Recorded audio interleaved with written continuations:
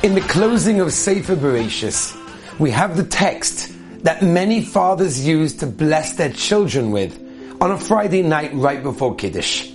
Yisimcha lekim ke'Ephraim u'Menashe. That you should be just like Ephraim and Menashe. And we know the history to this also. Yosef HaTzadik comes to his father Yaakov Avinu and says, "Dear father, you're about to leave the world. Will you bless my children?"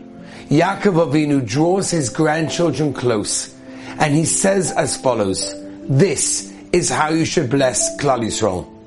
B'cha yivorech Yisrael leima. This is how you should bless everyone. Yisimcha lekim ke'Ephraim u'Menashe."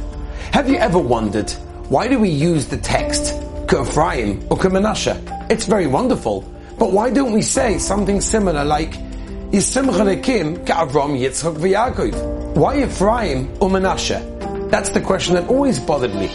There's an unbelievable Chassam Sofer. The Chassam Sofer explains why we use specifically this text. And he says as follows: in every generation, we get lower and lower. The further we are from Har Sinai, the lower we get.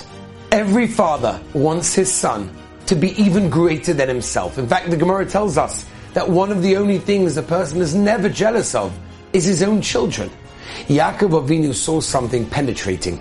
He looked at his grandchildren and he saw they were on the same level as his own children. And he said, if you want to give a bracha to someone, if you want to bless your children, this is how you bless them. Ephraim and Menashe. That were really the next generation, but they had not fallen. And that's an amazing thing. And we bless every single one of our children every Friday night with this text. Yisimcha lekim ke'Ephraim u'Menashe. That yes, there's a next generation. You're the next generation in line, but please don't fall.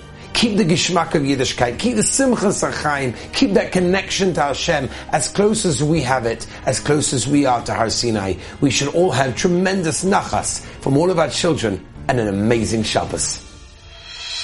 To listen to more by Rabbi Avi Wiesenfeld, visit